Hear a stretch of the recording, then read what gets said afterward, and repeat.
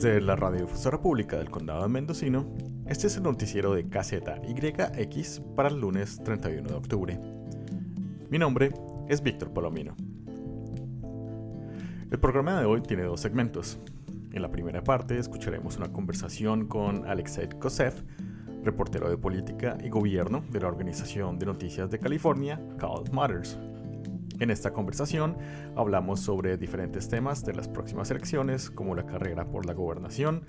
También discutimos algunas de las propuestas que se encuentran en la boleta de votación y hablamos un poco sobre la importancia de elegir a los representantes a nivel estatal y nacional.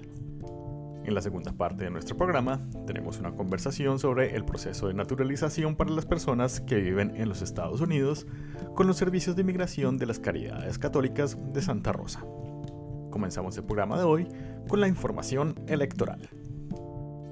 Están escuchando KZYX, la radiodifusora pública de Mendocino, y estamos haciendo hoy nuestro especial acerca de las elecciones de noviembre que ya se acercan.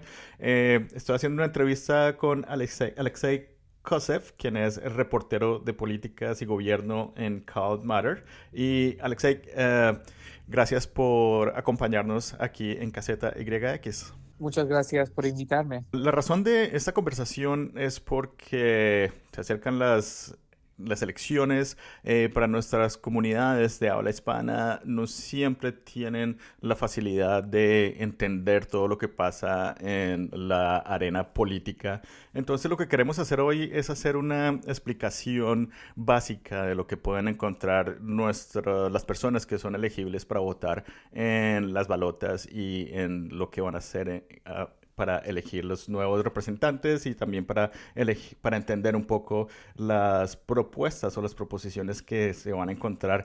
Podríamos comenzar con explicando un poco la parte, yo creo que es más importante de estas elecciones, que es la elección de gobernador. Hace poco los californianos tuvieron que votar por mantener el gobernador. Ahora van a tener que volver a votar para un nuevo periodo. ¿Podríamos explicar y hablar un poco sobre esto? Sí, pues esto es la tercera vez en 4 años que tenemos una votación para el gobernador de California. En 2018, Gavin Newsom fue elegido como el gobernador y ahora se ha puesto para la reelección. Cada gobernador puede tener 2 veces en la oficina. Uh-huh. Entonces, esto, si gana, será sus últimos 4 años en la oficina como gobernador. El otro candidato es Brian Dahle, es un senador en la legislatura aquí en Sacramento. Es un republicano también. Trabaja como un granjero en el norte del estado, en Shasta County, y él ha criticado al gobernador por, básicamente, dice que es demasiado caro vivir en California, que el gobernador no ha hecho suficiente para bajar el costo de vivir en el estado, ayudar a la gente a poder sobrevivir, básicamente, uh-huh. Que no pueden pagar por la renta, por la energía, por la comida. La inflación es demasiado alto y que si eligen a él, cambiará mucho a las regulaciones de la empresa en California para bajar el costo.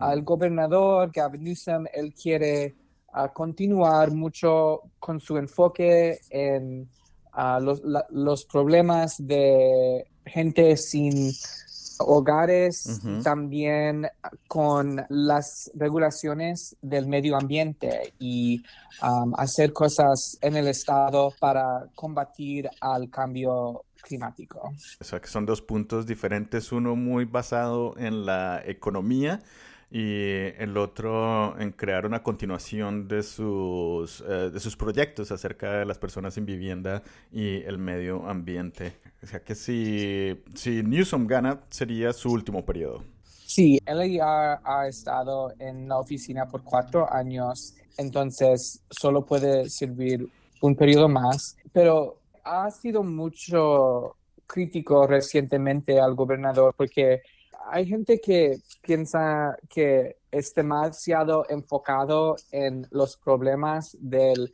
país entero en vez de California. Creen Ujú, que él realmente quiere buscar a la presidencia ujú. y que está comenzando básicamente una campaña secreto para la presidencia y si el presidente Biden no puede buscar la reelección en 2024, que Gavin Newsom podrá anunciar como un candidato. Brian Daly ha mencionado esto muchísimo y ha criticado al gobernador por ignorar a los problemas de California, pero Gavin Newsom dice que no quiere ser presidente y básicamente que solo quiere buscar otro periodo como gobernador de Mm. California. El puesto de gobernador de California es un puesto muy deseado por esa presencia nacional que tienen y entonces es una batalla entre lo local del estado y la presencia nacional. Absolutamente, porque hemos visto por muchos meses ahora que el gobernador sí realmente está involucrado en muchos de estos peleos al nivel nacional, está peleando con los gobernadores republicanos de estados como Texas y Florida sobre temas como la inmigración o los derechos de la gente transgender Ujú. o el aborto. Y eso realmente no tiene mucho que ver con lo que hace como el gobernador de California, pero como dije, Gavin Newsom ha dicho que no quiere ser presidente y solamente está luchando por la ideología del Partido Demócrata a que pertenece y está tratando a apoyar a las políticas del presidente Biden. En otro punto, una de las características que tiene California es esta participación que tienen los votantes sobre las decisiones con las propuestas o las proposiciones que se ponen en las balotas de elecciones, en las decisiones que se toman con estas propuestas. Entonces, me gustaría explicar, sobre todo para personas que son nuevos inmigrantes que han ganado el derecho a votar y que esta puede ser su Sí. primera elección. ¿Podríamos explicar en general de qué se tratan estas propuestas que salen en las balotas de elección? Estas propuestas son una manera de cambiar la ley del Estado que no necesariamente viene de la legislatura, donde normalmente se hacen las leyes del Estado.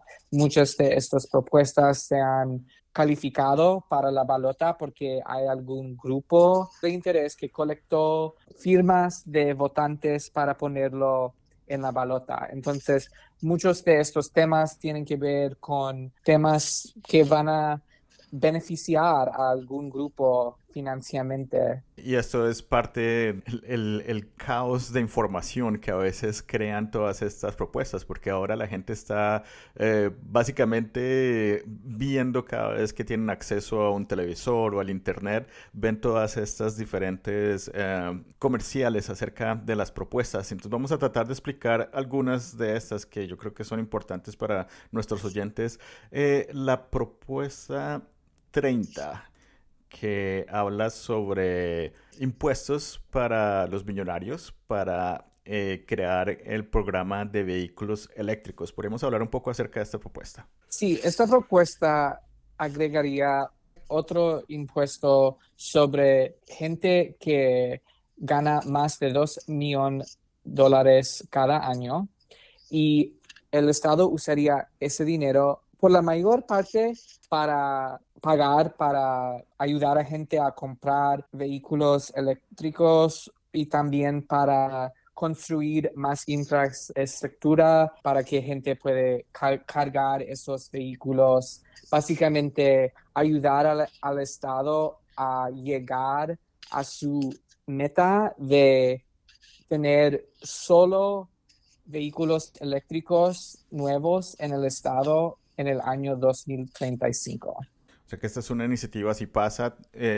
ayudaría a lograr esa meta que tiene el Estado. Sí, porque hay un programa que ayuda a la gente a bajar el precio de un vehículo eléctrico. Esos vehículos cuestan mucho más que otros tipos de coches, pero cada año ese programa usa todo el dinero, necesitan mucho más para poder llegar a una situación donde cada nuevo coche que se compra en el estado cada año es un vehículo eléctrico. Estiman que sería como $5 billones quizás que de nuevo dinero cada año con este impuesto. Entonces ayudaría mucho a construir nuevas estaciones de cargación y también ayudar a gente con el precio del vehículo. Y la financiación entonces es con nuevos impuestos a la gente que gana más de $2 millones. Exactamente, sí. Otra de las propuestas que es interesante es la propuesta número 1, que habla sobre los derechos de reproducción de las personas. California es un estado que tiene los derechos de reproducción en sus leyes. ¿Cuál es la necesidad de esta propuesta para, por siendo California un estado tan liberal en este tema del aborto? California es un estado donde ya hay leyes protegiendo al aborto. Eso no ha cambiado después de esta decisión de la Corte Suprema de Estados Unidos este verano, que se conoce como la decisión Dobbs, y eso argumentó que no hay una protección constitucional para el derecho al aborto en los Estados Unidos. Entonces, las demócratas en California se preocupan que en el futuro es posible que los políticos en California cambien sus mentes sobre el aborto y quieren agregar un derecho al aborto en la Constitución de California para que en el futuro legisladores o cortes no pueden interpretar que California no quiere ofrecer aborto. Y esta medida o esta propuesta también tiene ramificaciones acerca de los derechos de privacidad de las personas en California. El aborto se considera parte del derecho a la privacidad en California. Entonces, en el pasado ya hay un derecho a la privacidad en la Constitución de California y los cortes en el estado se han interpretado ese derecho a incluir el aborto. Pero como vimos este verano con la decisión de Dobbs, el Corte Supremo de Estados Unidos ya se interpretó que el derecho de privacidad no tiene que ver con el aborto al nivel nacional. Y aquí en el estado, la gente que apoya al derecho al aborto se preocupan que los cortes aquí también podrían interpretar el derecho a la privacidad estatal en la misma manera. Entonces, quieren tener un derecho más específico en la Constitución que dice que hay un derecho al aborto, a los contraceptivos y también a los derechos reproductivos. Así que en resumidas cuentas, esta propuesta lo que busca es fortalecer las medidas que ya tiene el Estado. Exactamente.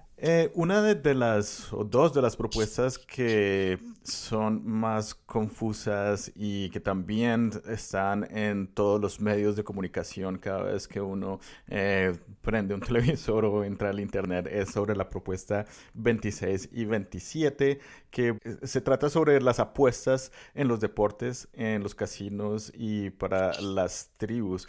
¿Podrías explicarnos un poco acerca de las diferencias entre estas dos propuestas y qué es lo que dice cada una? Si has visto televisión en los últimos 6 meses, probablemente has visto un anuncio por uno de estos, si no los dos. Es una lucha muy, muy caro entre los tribus de California y empresas nacionales que ofrecen las apuestas sobre los deportes en el Internet. Entonces, la proposición 26 viene de los tribus y daría el derecho exclusivo a los tribus a ofrecer las apuestas deportivas en sus casinos aquí en California, pero la proposición 27 viene de estas compañías y ellos quieren accesar a California. Es más grande que cualquier estado y hay mucho dinero que podrían ganar si pueden ofrecer las apuestas en el Internet aquí en California. Entonces, si votas para la proposición 27, estás diciendo que quieres traer las apuestas deportivas sobre el Internet aquí a California. O sea que es básicamente una competencia entre las opciones o el derecho que pueden tener las tribus con sus casinos de poder hacer eso ellos mismos y tener su beneficio. Y las otras son las compañías que están tratando de llegar o tener acceso al mercado de California, como tú dijiste que básicamente es la quinta economía del mundo. Sí, es el mercado más grande que podrías tener en los Estados Unidos. Entonces, hay mucho dinero que posiblemente podrían ganar aquí, billones y billones de dólares cada año. Y ambas proposiciones ofrecen una porción del dinero al Estado como un impuesto, pero solo es una porción muy pequeña. Realmente aquí la mayoría del dinero iría a los tribus o iría a las compañías que ofrecen las apuestas por el Internet. Sí, hay una conversación acerca de las repercusiones que tendría el acceso a las personas de tener la facilidad de hacer apuestas en sus teléfonos o tener apuestas de una manera muy, muy, muy fácil desde sus casas y las repercusiones que puede tener en la salud mental de las personas o en la economía de las personas. Absolutamente. No sabemos qué efecto tendría porque nunca hemos tenido en California acceso tan fácil a las apuestas. Entonces es posible que aumentaría los problemas con gente que están adicto a estos juegos y otros problemas también. No sabemos, simplemente es una posibilidad que tenemos que imaginar. Hay otras propuestas que están en la balota y pues no tenemos el tiempo para hablar de todas, pero Carl Matters tiene su información acerca de las elecciones del 2022 en su página de web y pondremos un vínculo para que ustedes puedan ver estas diferentes propuestas. Otra de las partes de las que personas van a votar durante esta elección es acerca de los representantes en el Congreso del Estado de California. ¿Podrías conversar un poco acerca de por qué es importante en este momento? Hay varios representantes a cada nivel para la región, incluso al Congreso de los Estados Unidos y también la legislatura del estado en Sacramento. Y estos son las personas que crean nuevas leyes para el país y también para el estado. Y especialmente en Sacramento hay casi 1,000 nuevas leyes cada año. Entonces, quien escoges como el representativo a la legislatura tiene un gran papel en dirigir la dirección de la vida en California y cambiar a las reglas sobre todos los aspectos de la vida, del medio ambiente, a la salud, a la economía y las viviendas. Entonces, es una elección muy importante para determinar el futuro del Estado. ¿Hay alguna elección que tú creas que está en una contienda interesante en el estado? Pues hay muchos. La legislatura tiene 120 miembros, 40 en el Senado y 80 en la Asamblea.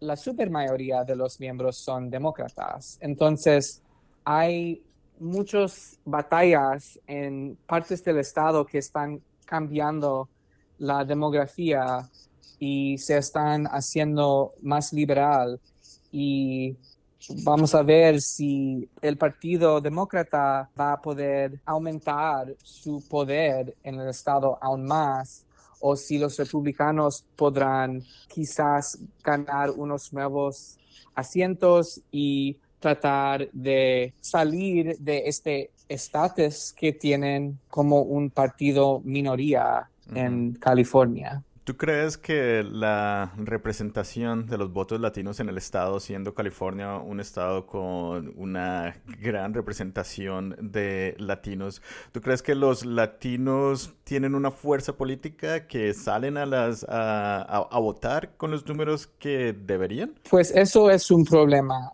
porque ahora los latinos son el grupo étnico más grande en California, pero no siempre representan el grupo que vota con los números más grandes.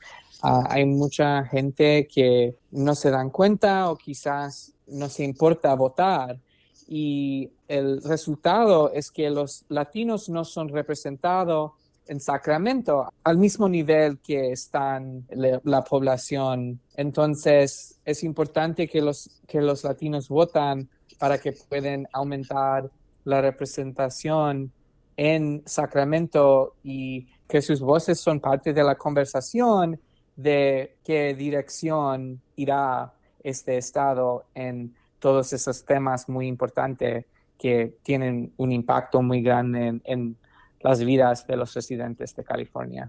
Sí, eso es muy cierto y por eso queremos tener más información en el idioma español para que la gente pueda tener una visión de lo que pasa en las elecciones y puedan tener su participación.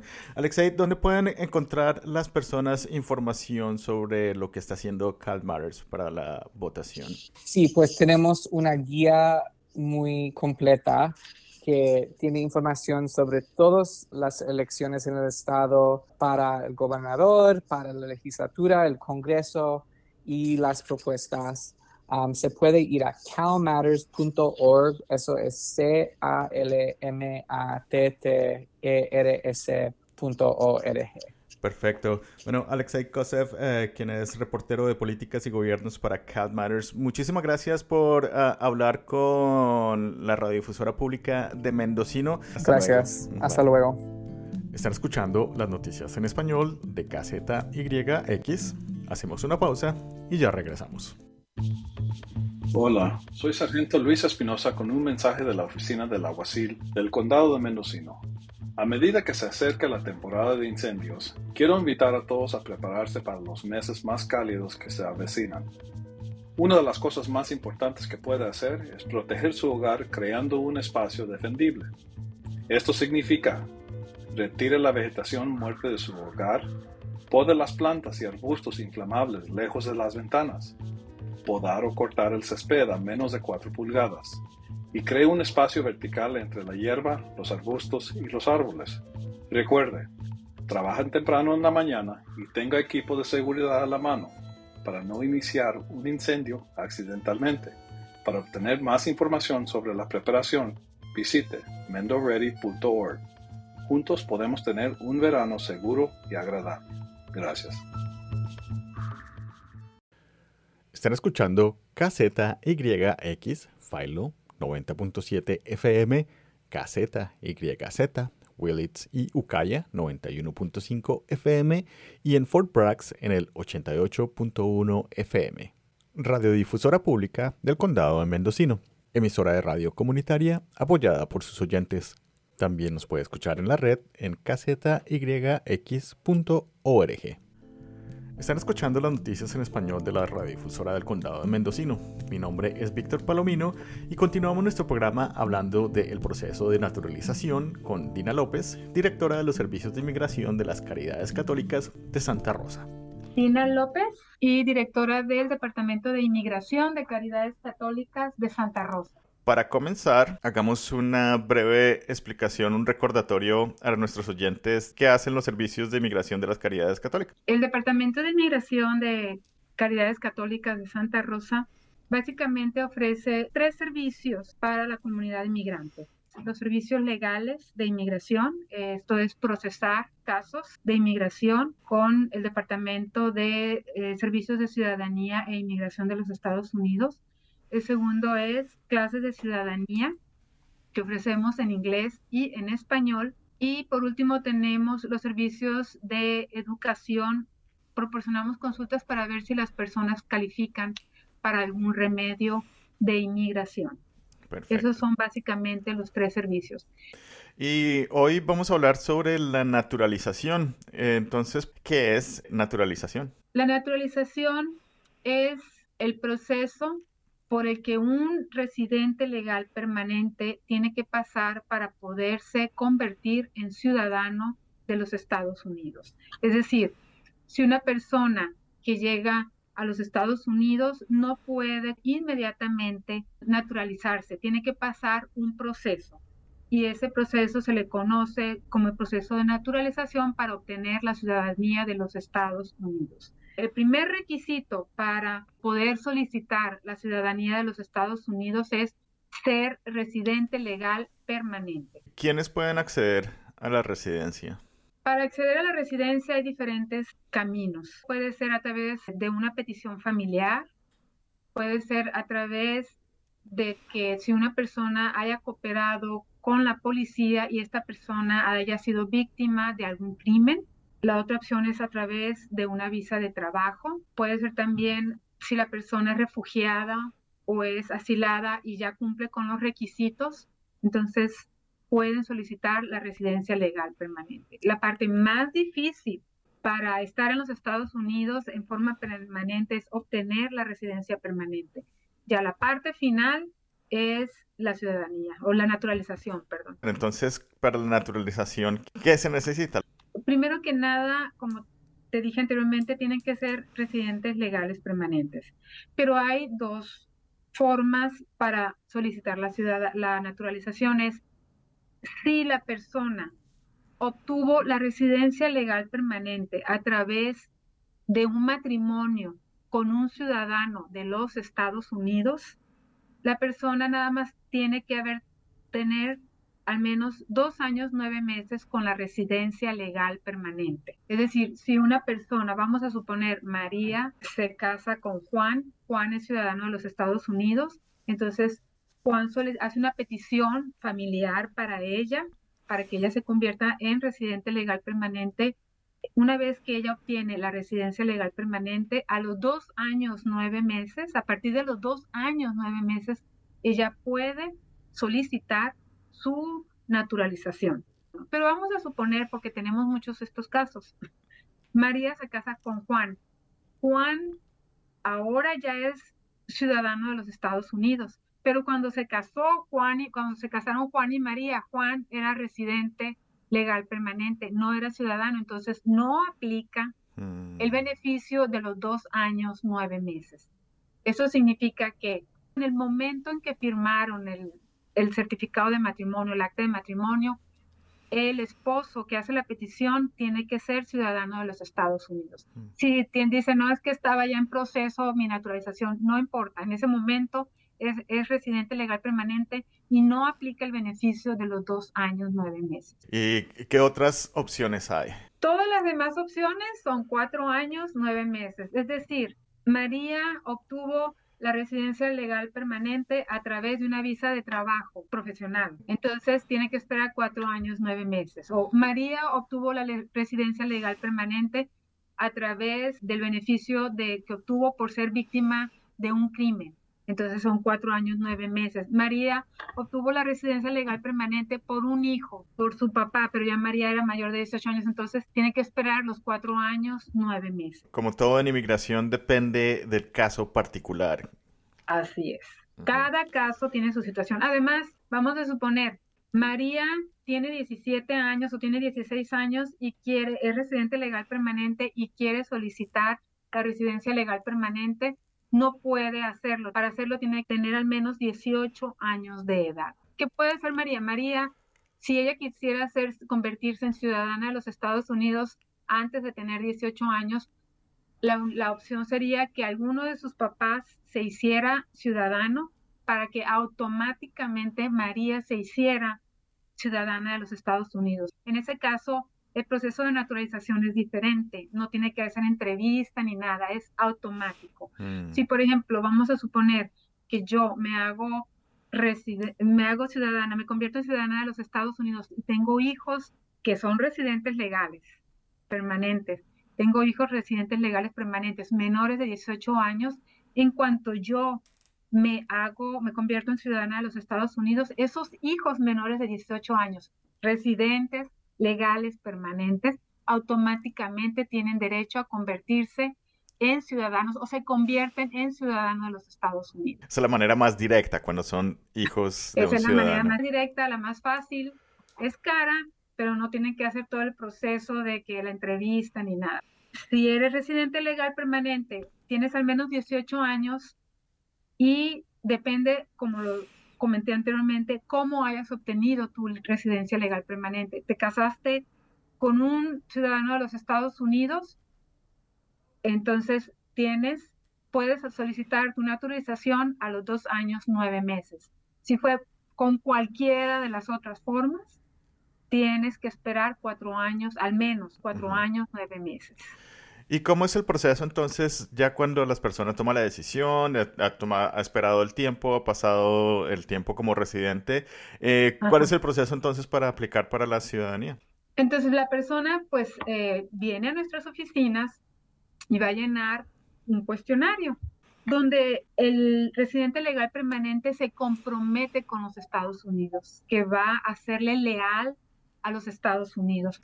Más o menos, ¿cuánto tiempo tarda el proceso? Ese varía mucho. Hace unos meses estaba tardando 1 año y medio, se redujo a 1 año, y en estos momentos está tardando entre 3 y 6 meses. ¿Y qué tipo de preparación necesitan las personas para hacer el proceso de ciudadano?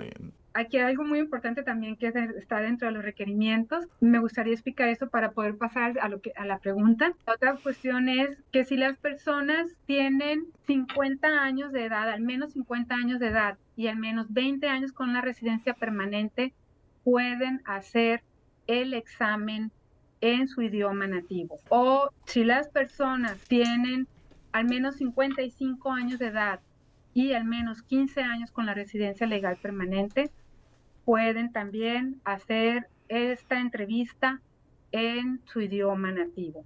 Porque tenemos el problema de que muchas personas nos dicen, ay, es que yo no sé inglés. Entonces ya les preguntamos, ¿cuántos años tiene? ¿Cuántos años tiene con la residencia permanente? Entonces ya vemos si lo puede hacer el examen en su idioma nativo. El examen son 100 preguntas, las famosas 100 preguntas. Pero si la persona tiene 65 años al menos y 20 años al menos con la residencia permanente, nada más estudia 20 preguntas y las puede hacer en su idioma nativo.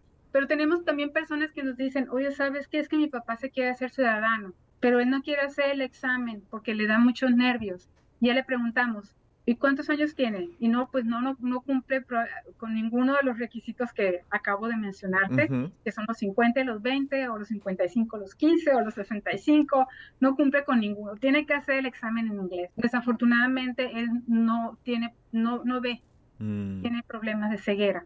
Eso para inmigración no es una excusa para decir no vas a hacer el examen, porque hay personas que efectivamente en las oficinas de inmigración o el oficial puede eximir al aplicante o al solicitante de no hacer la entrevista.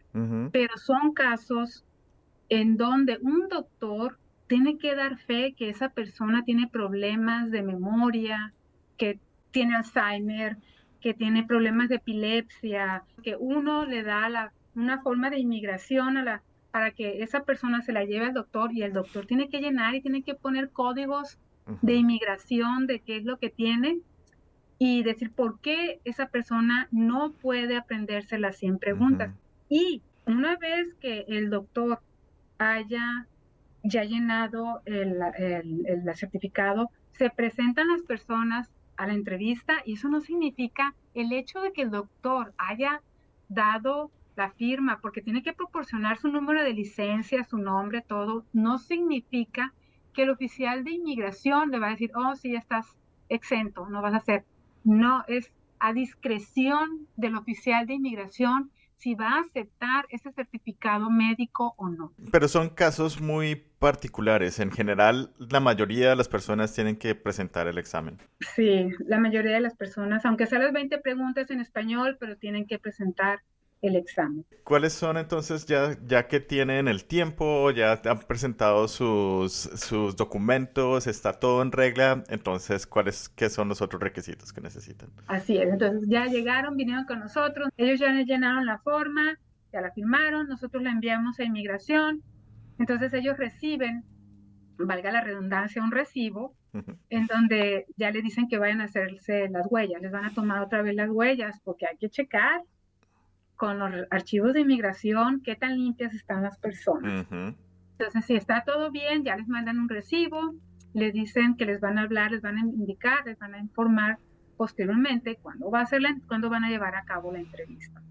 Nosotros ofrecemos las clases de ciudadanía. ¿Por qué? Porque para prepararlos en esa entrevista. Ujú. Esa entrevista hay 100 preguntas que son relativas a la historia y al aspecto cívico de los Estados Unidos. La historia habla todo desde que se instalaron en el este de los Estados Unidos, luego que las 3 colonias, todo va hablando y también va preguntando en la parte cívica, les pregunta del Congreso, el presidente, qué hace cada rama de los poderes, del poder ejecutivo, legislativo y judicial de los Estados Unidos, qué es lo que se dedica a cada rama, de la bandera, etcétera, del himno de los Estados Unidos, del juramento, se explica toda esa parte cívica, pero también la historia, es por eso que son 100 preguntas. Ujú. Entonces, en las clases no buscamos que se aprendan las 100 preguntas, sino lo que buscamos es que comprendan la historia y comprendan los 3 poderes, la parte cívica de los Estados Unidos, porque de esa forma es mucho más fácil responder a las preguntas que tratar de memorizarlo. Entonces, las clases, el 95% de las personas que van a nuestras clases pasa el examen. Ahora, nosotros aquí en Caridades Católicas ofrecemos las clases de ciudadanía en inglés y en español.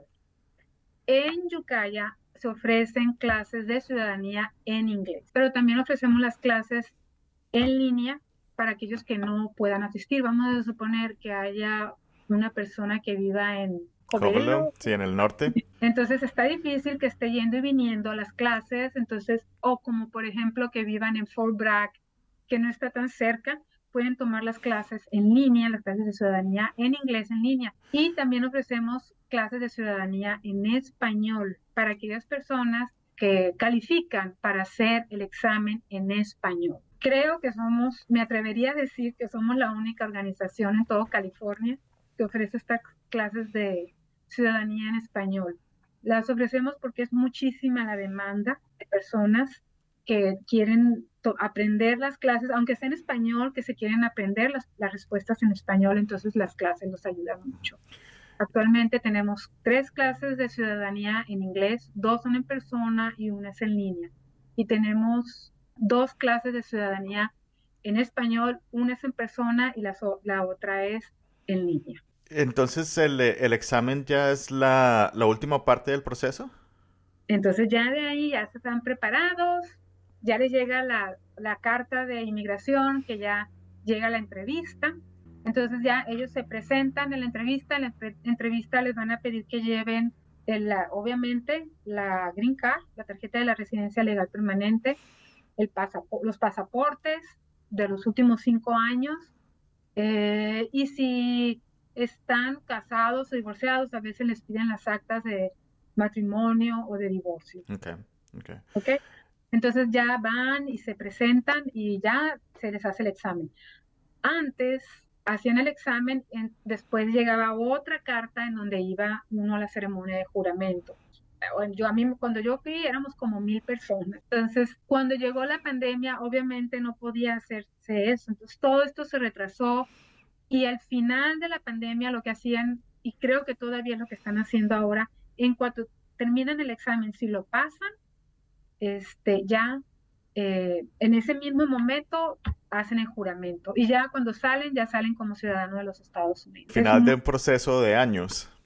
Así es muy conveniente, pero cuando hay ocasiones, me ha tocado ver de que hay personas que de repente algo encontraron y están buscando y buscando y te hacen el examen, pero ya te dicen, ¿sabes qué? Todavía estamos buscando, todavía tenemos en proceso tu solicitud de naturalización, nosotros te vamos a hablar después. Entonces, hay ocasiones en que no hacen el juramento en ese mismo momento porque todavía están buscando. Entonces ha cambiado, la pandemia cambió un poco el proceso, ya no se hace la ceremonia como antes. Por completo. Entonces, es muy importante que las personas, como les digo, siempre digan la verdad. Ahora, hay algo que me gustaría hacer hincapié. ¿Por qué es importante convertirse en ciudadano de los Estados Unidos? Son muchas las ventajas. Primero, no tienen que estar renovando la tarjeta de residencia permanente cada 10 años. No tienen el problema de que no pueden estar más de 180 días fuera de los Estados Unidos. Hay posiciones, puestos de trabajo federales de gobierno que si no son ciudadanos de los Estados Unidos no pueden solicitar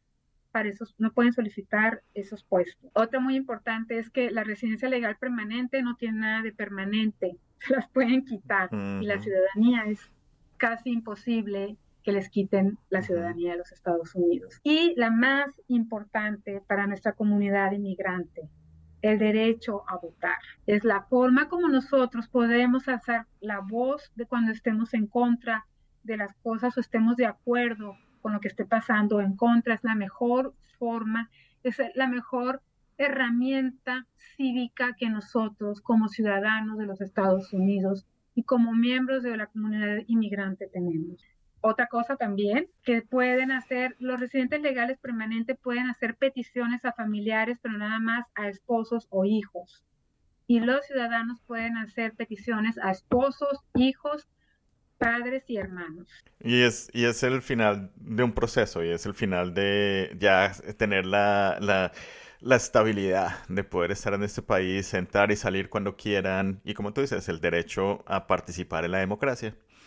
Así es. Y algo también muy importante que quisiera que tu audiencia le escuche, porque esto es bien importante, es que el costo por procesar la solicitud de naturalización lo estamos nosotros haciendo gratis.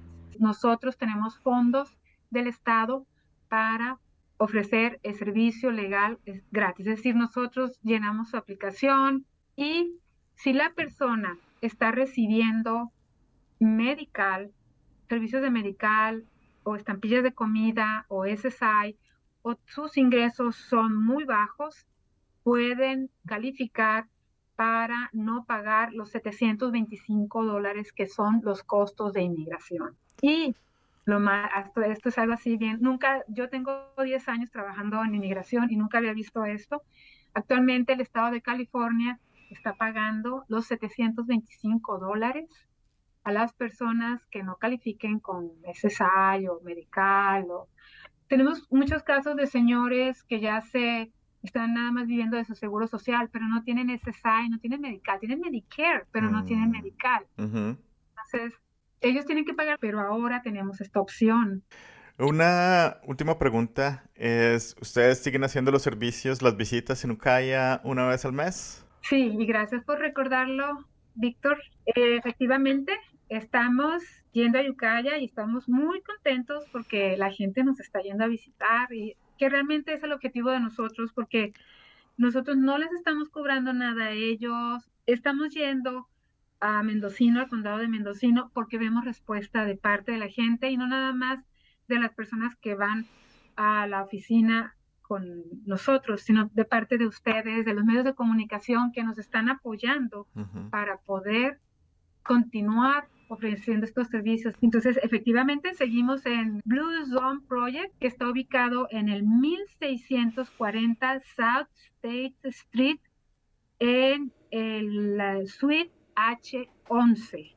Y estamos de 10 de la mañana a 4:30 los miércoles. Es el primer miércoles del mes, ¿verdad? El primer miércoles de cada mes estamos ahí. Entonces, este miércoles vamos a estar de 10 de la mañana a 4:30 en Blue Zone Project, en el 1640 South State Street, en la suite H11. Y si nuestros oyentes quieren saber más información en general acerca de los servicios de inmigración de las Caridades Católicas, ¿a dónde pueden ir? Pueden comunicarse con nosotros al 707-578-6000. Y también les quiero recordar que no nada más tenemos los servicios de naturalización, que son muy importantes, pero también tenemos otros servicios que también son muy importantes. Tenemos el DACA, que también estamos ofreciendo el proceso gratis y también estamos cubriendo los costos de inmigración, que son $495.